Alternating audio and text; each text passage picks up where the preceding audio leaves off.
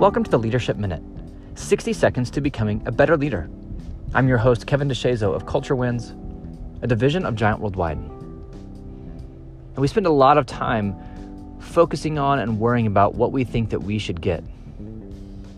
I should get more face time with the boss. I should get that promotion. I should get an interview for that position. I should get to work on this project. I should get the credit for that project.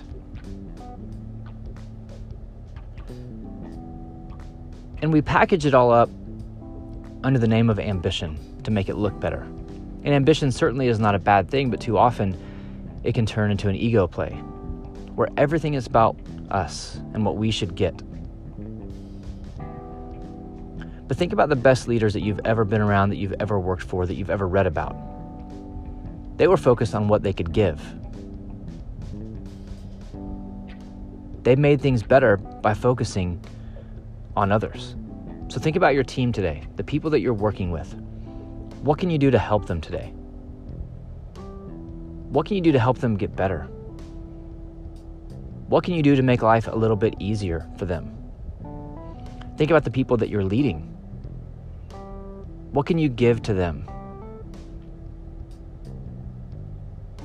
How can you make their day? How can you give them something to encourage them, to inspire them, to motivate them, to build trust, to build commitment?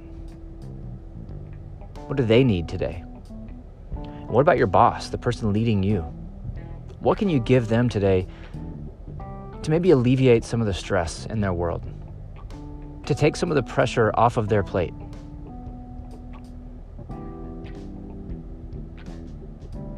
Weak leaders, insecure leaders, prideful leaders are focused on what they think that they should get. But the best leaders in the world make things better by focusing on what they can give to those around them. So instead of always looking in at yourself, look out today.